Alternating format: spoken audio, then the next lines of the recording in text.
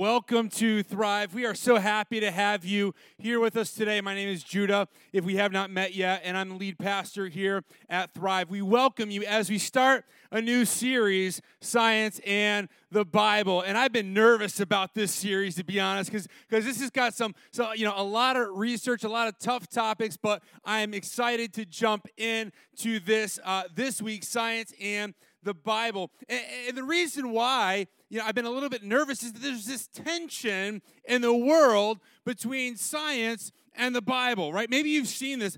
There's a tension between faith and science, and this tension can kind of put you at odds with other people. There's a tension between what is faith and what is fake, or what is belief and what is reality, and it seems for many that the two cannot combine, that you either believe in one or the other. And unfortunately, many Christians, many people who are consider themselves followers of Jesus Christ, end up getting this stigma of being naive for the way that they believe. I believe that faith is not a crutch, but yet so many people kind of put that label, say, well, your faith is a crutch. And they say things like God's word is outdated. It was written before we fully understood science, so how can God's word still remain true, and how can it still remain relevant even in this world that we live? Is it possible to bring these two sides together, the faith and the science, the Bible, the Scripture, and science? See, science, interestingly enough, is simply this. It's in your notes.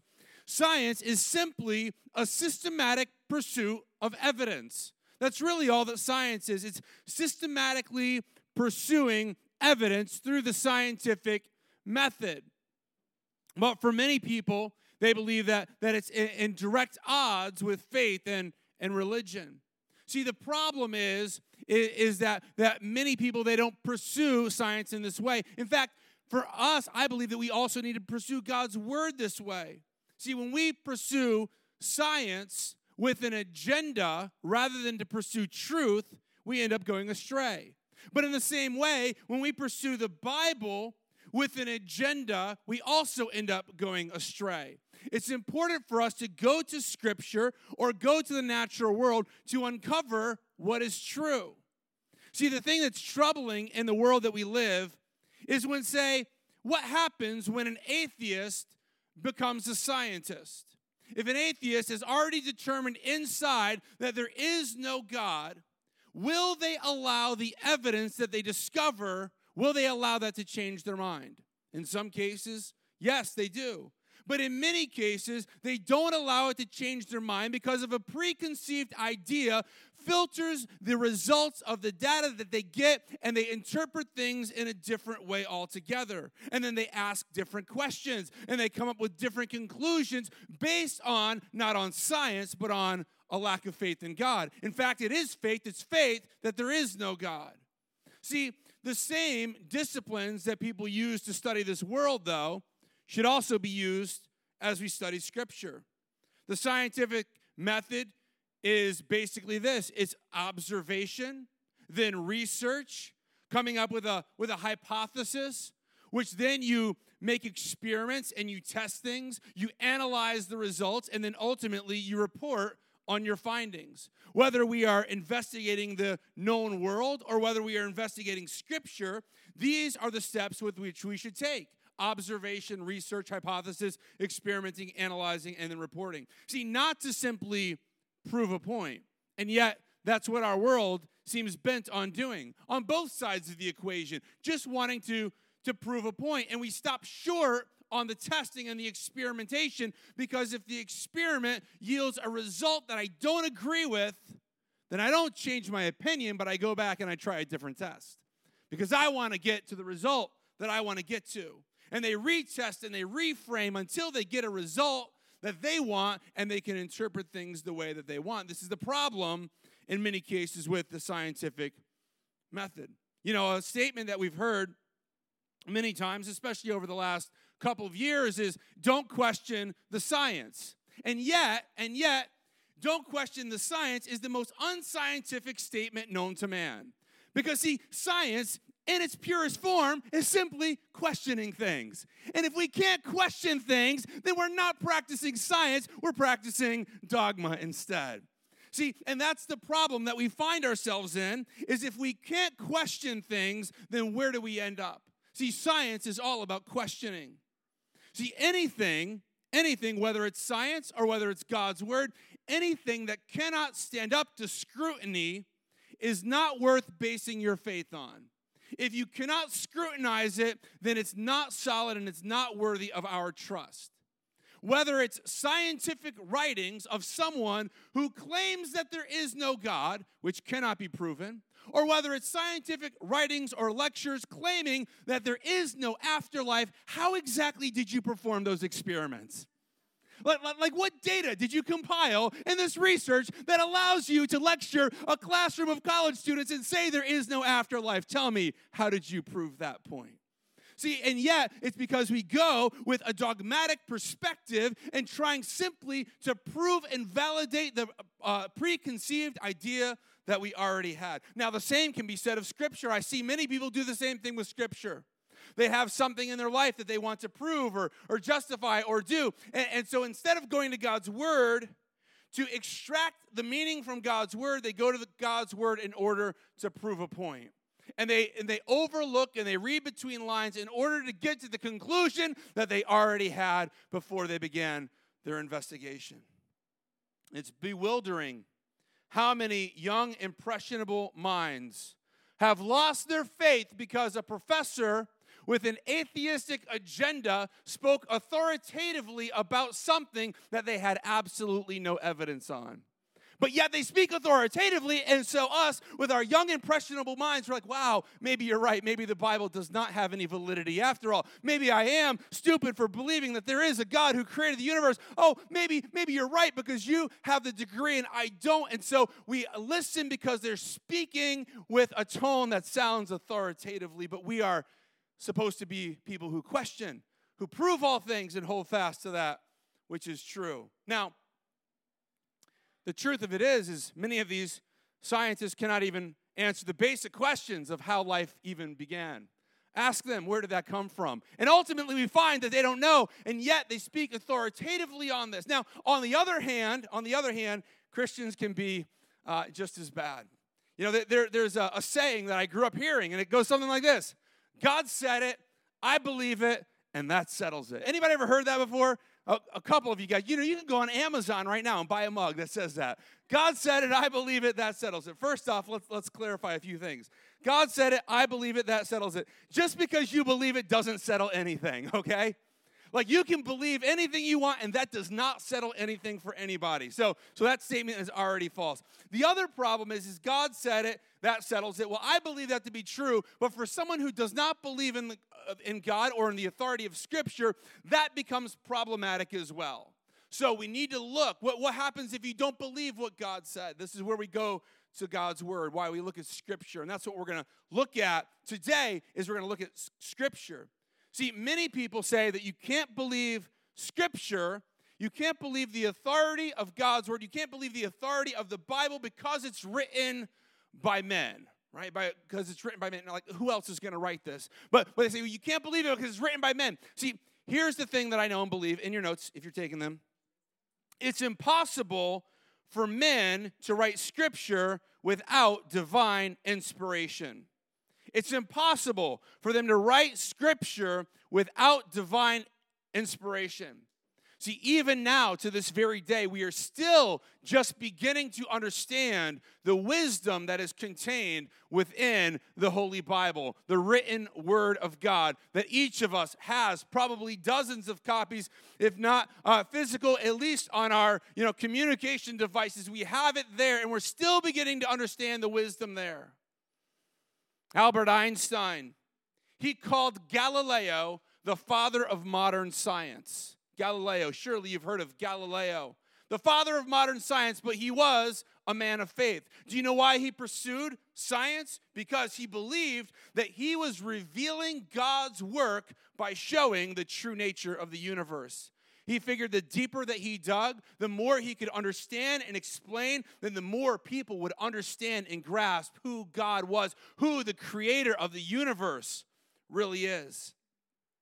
So, can we trust the Bible? Can we trust the Bible? Some of us grew up in Sunday school singing songs like the Bible. Yes, that's the book for me. I stand alone on the word of God, the Bible. Bible. Anybody sing that or just me? Okay, a couple of you guys sang that song. You know, and we sing songs like that, but how do we know it's true? If we can't trust it, then it's worthless. If we can't trust it, then it's meaningless. See, so here's a few things. Some of you have heard this before. Some of you may not have, but the Bible is not a book, okay? Let's be very clear. The Bible is not a book, but it's a collection of books. And it's broken down actually into two collections. First, we have the Old Testament, and then we have the New Testament. The dividing line of the Old Testament and the New Testament is the Old Testament was before Jesus came on the scene, and then the New Testament is after Jesus came on the scene. And when Jesus came on the scene, man, things began to change in an amazing way.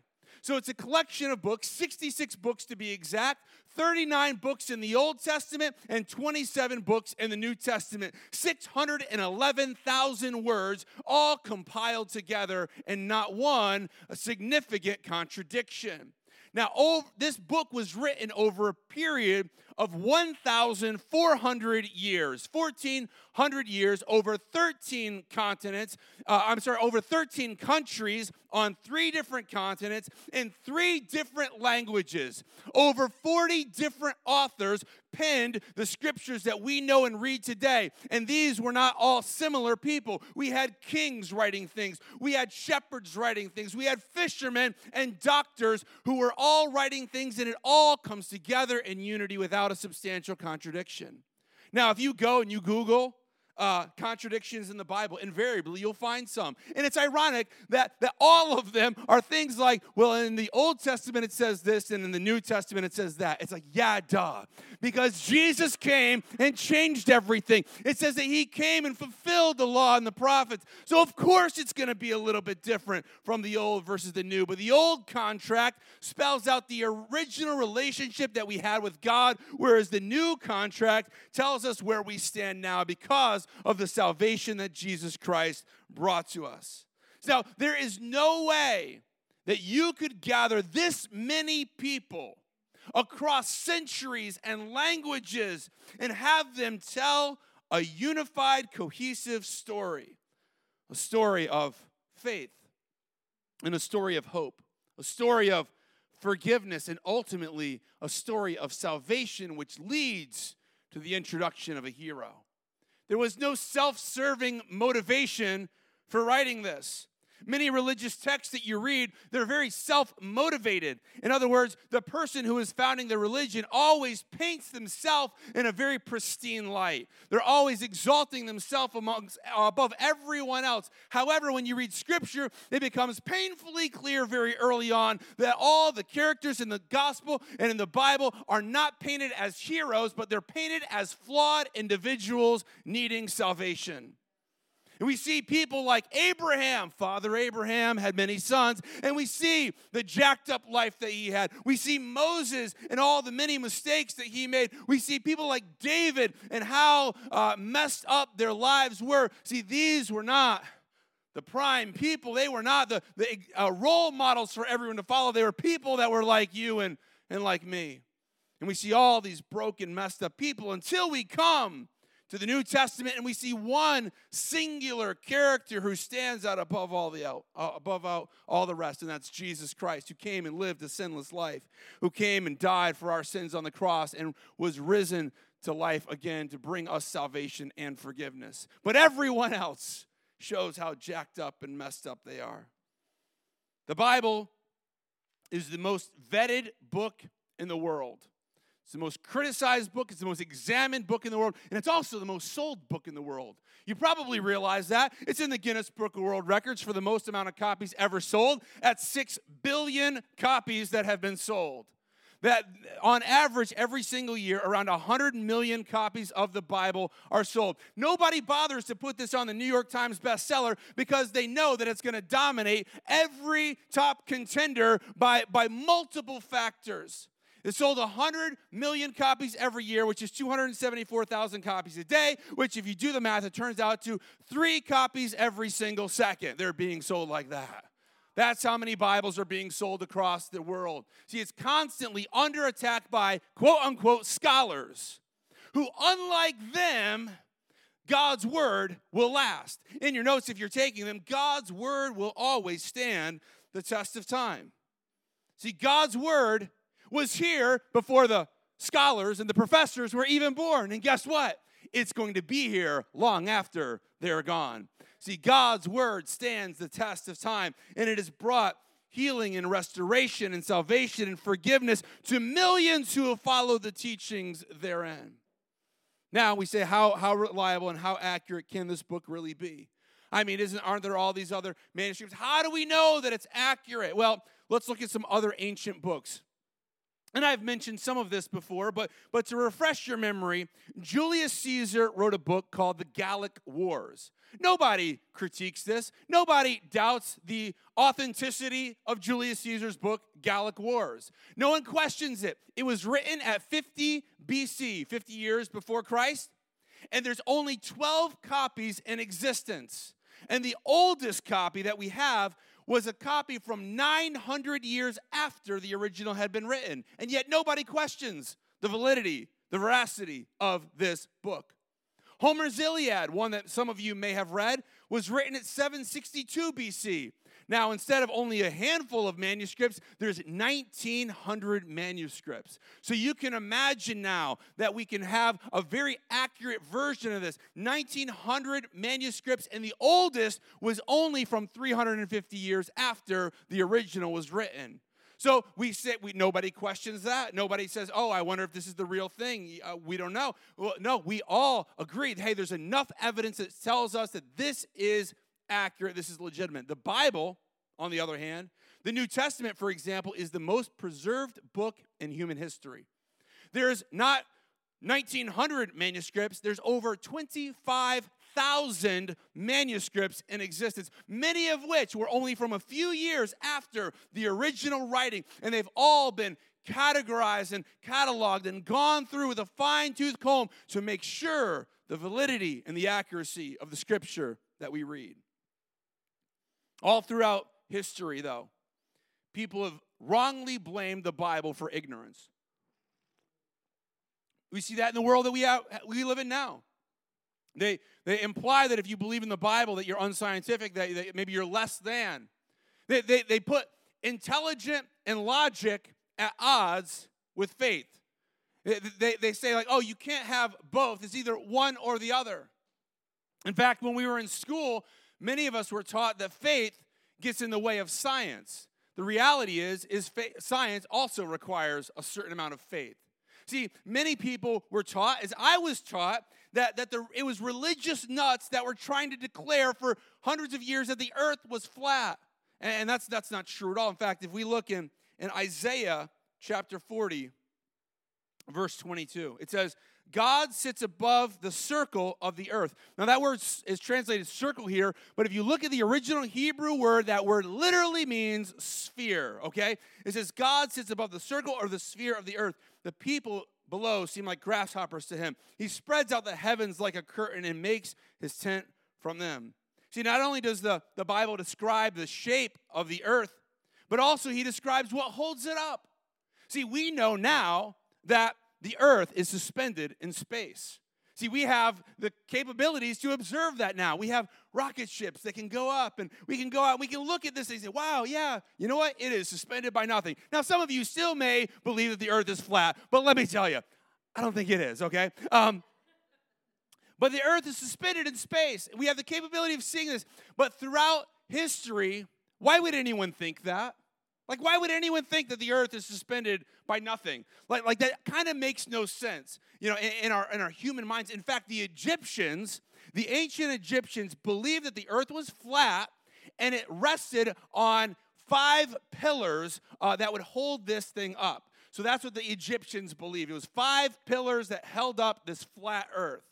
The Greeks, who were more advanced than the Egyptians, they believed a more scientific method that the earth was being held on the back of the giant Atlas. So Atlas was carrying this, and Atlas is obviously where we get the book of maps that some of you have never seen because you've only used a GPS before. But this giant was supposedly holding up the earth. Well, the Hindus, on the other hand, they believe that the earth was on the back of elephants. And when the elephants would move around, that's what would cause the earthquakes. So somebody asked them, well, what are the elephants standing on? Well, a giant tortoise, of course. So they're like, it's the elephants on a giant tortoise. Okay, well, but what about the tortoise? What's the giant tortoise standing on? They say, well, the giant tortoise is standing on a giant coiled snake. Okay, well, what's the giant coiled snake on? It's just floating on a great cosmic sea. I mean, this was the greatest scientific minds of the ancient world. This was what many people believed to be true because they didn't have any way of testing or knowing anything otherwise. And as absurd as it seems to us now, if we were raised in that civilization, we would think, oh yeah, that seems reasonable. Tortoises and snakes in a giant sea. However, if you look at the book of Job, which is the oldest book in the Bible, Job chapter 26, verse 7, it says, God stretches the northern sky over empty space and hangs the earth on what? On nothing. He wraps the rain in his thick clouds, and the clouds don't burst with the weight. You ever thought about that before? How much a cloud weighs? I've talked about this in church a time or two, but these are like the thoughts that go through my mind. How much does a cloud weigh? So I researched it. I started digging. I'm like, how much does a cloud weigh? Do you know what the average cumulus cloud weighs? 1.1 million pounds. That's how much the average cumulus, and this is not even a thunderstorm. This is just the average nice fluffy cloud floating through the sky, 1.1 million pounds. This is 137,000 gallons of water flying over your head. It could fill up 7 swimming pools. In fact, if you ever get rain, you know how they say, oh, we're going to get an inch an hour, right? You're like, oh, an inch an hour. Okay, an inch an hour. If you get 1 inch of rain and you live on a 1-acre piece of land, do you know how much 1 inch of rain on an acre of land is? It's 27,000 gallons, or 108 tons is falling on 1 acre of land that would basically overfill most average swimming pools. Like, this is amazing. This is just flying over our heads. God's like, I need to figure out a way to irrigate the world. Let's fly it over everyone's head. It wasn't until 1580 that people actually decided to investigate and write down what we now know of as the water cycle. The water cycle is, of course, the evaporation of water into the air, and then, the whole process that it, goes and it condenses and it comes down to rain. But see, the thing that this all proves is that, and it's true science is not in opposition to God's word. See, true science is not in opposition to God's word, because here, back in Job again, what do we see in Job again? Job 36, verse 27. He draws up the water vapor and then distills it into rain. And the rain pours down from the clouds, and everyone benefits. It's just a simple verse. Many of us may read over that and not even think twice about it. And yet, here we are, thousands of years before it was discovered by Bernard Palissy in 1580, God's word already was telling us how the irrigation of the world works. So how many centuries did this verse confuse people? People are reading this. He draws up the water vapor. Like, what? Water vapor? Like, what is water vapor? Like, I don't know what water vapor is. For hundreds and thousands of years, people read this verse with no comprehension of what it was. Hippocrates and Ptolemy, they viewed and cataloged all of the stars. Did you know that? They cataloged all the stars, and they made a map showing where all the stars are, all 1,022 of them. That's how many stars they counted. They made a book saying this is all the stars that we can see and we can count. And yet in Jeremiah chapter 33, verse 22, it says this, and as the stars of the sky cannot be counted, and the sand on the seashore cannot be measured, so I will multiply the descendants of my servant David and the Levites who minister before me. Just this past weekend, my family and I, we spent a couple of days in Nantucket, and it's beautiful there. In fact, they say it's one of the best places on the East Coast to look at the night sky. And we'd go out to the beach at night and look up, and you could see, millions of stars, and you could see the Milky Way, and you see shooting stars. And we were talking about it and trying to say, like, what is harder to count here? Is it harder to count all the stars in the sky or all the sand on the sea that we're standing on?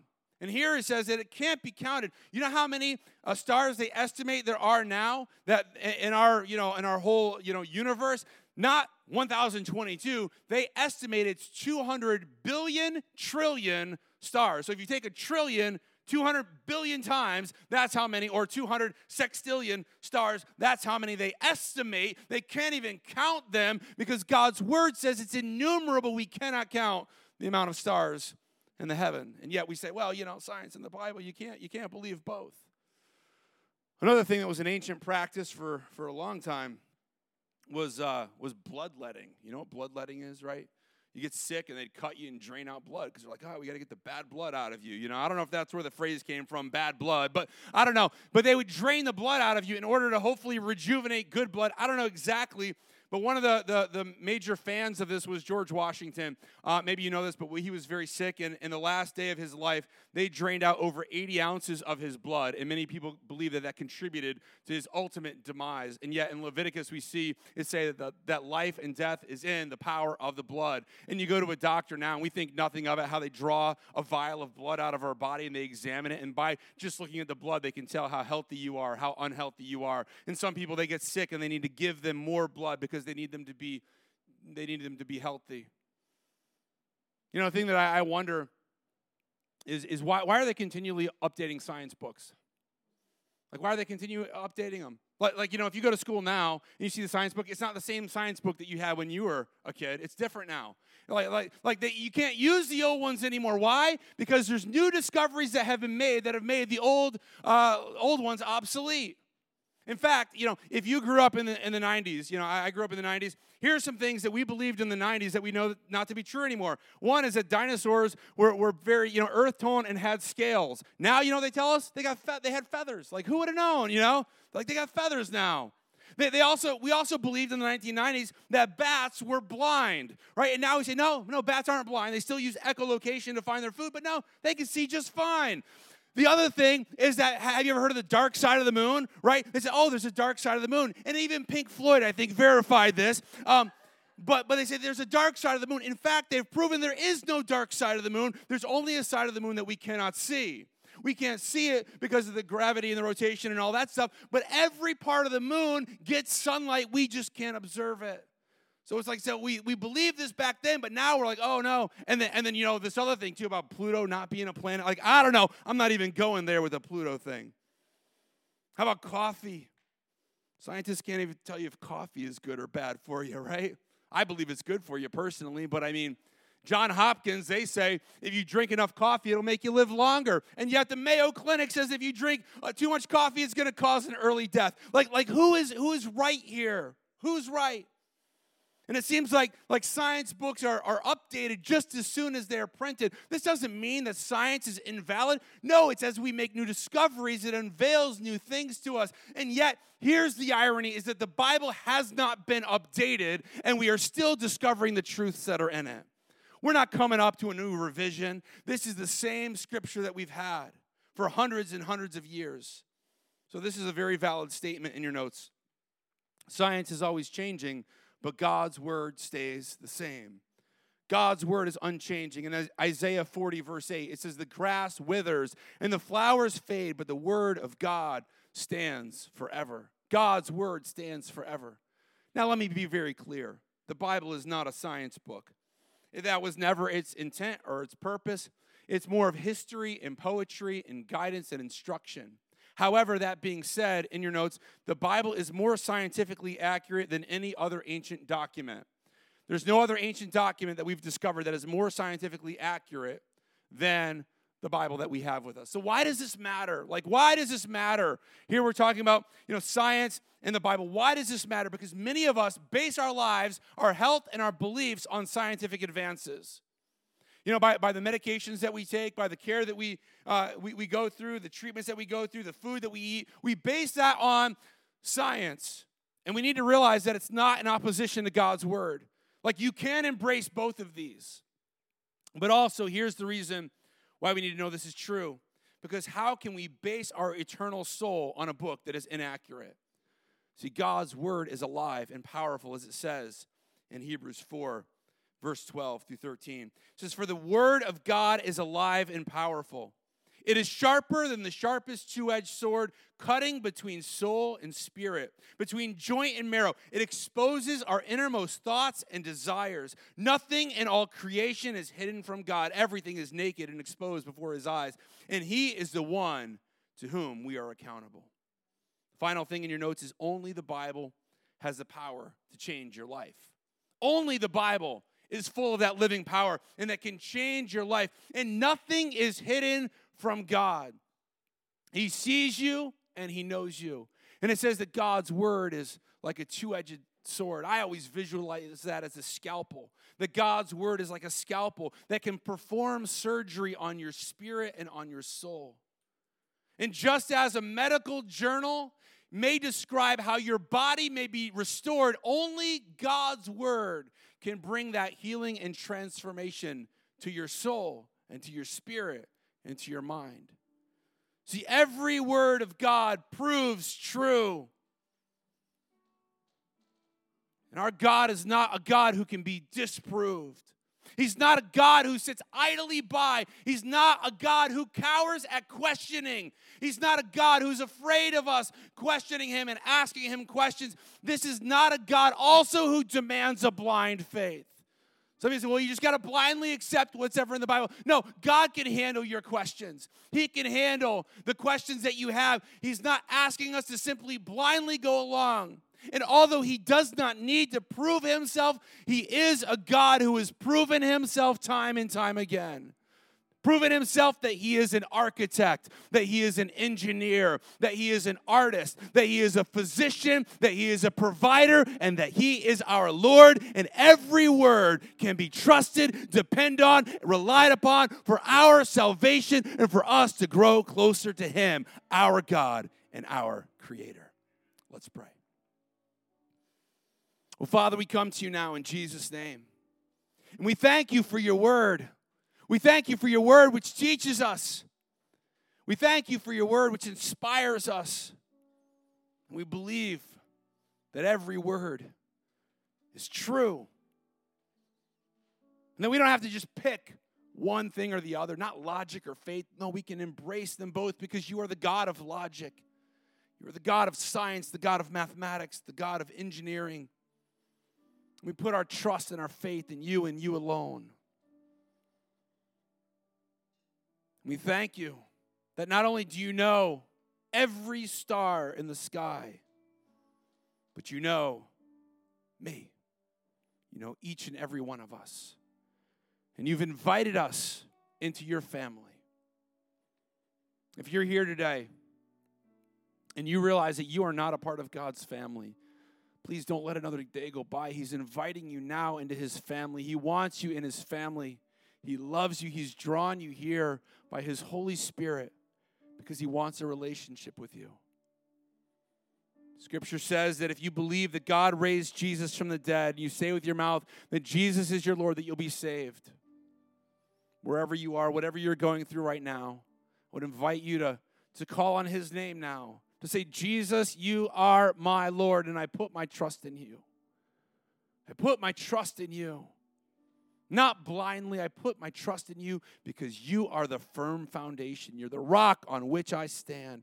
God, we thank you that you are our firm foundation, that all your words are true, that your promises are true, that you've never abandoned us. You've never forsaken us, that you've given us wisdom, that you've created this amazing clockwork of a universe for our enjoyment, Lord. We thank you for your goodness, for your mercy. Let us trust you more. Let us stand up for you more. And we put our faith and trust in you, knowing that you are good, that you are faithful, that you are powerful, and that you have created for each of us a way that we can be made right with you. There's no other book on the face of this earth that can give us the solution for the sin that is in our life, and only you can take that away. So we thank you for that. We thank you for your mercy, your grace, your forgiveness, your help, your healing, your provision. You are our God, and we put our trust in you. In Jesus' name we pray. Amen.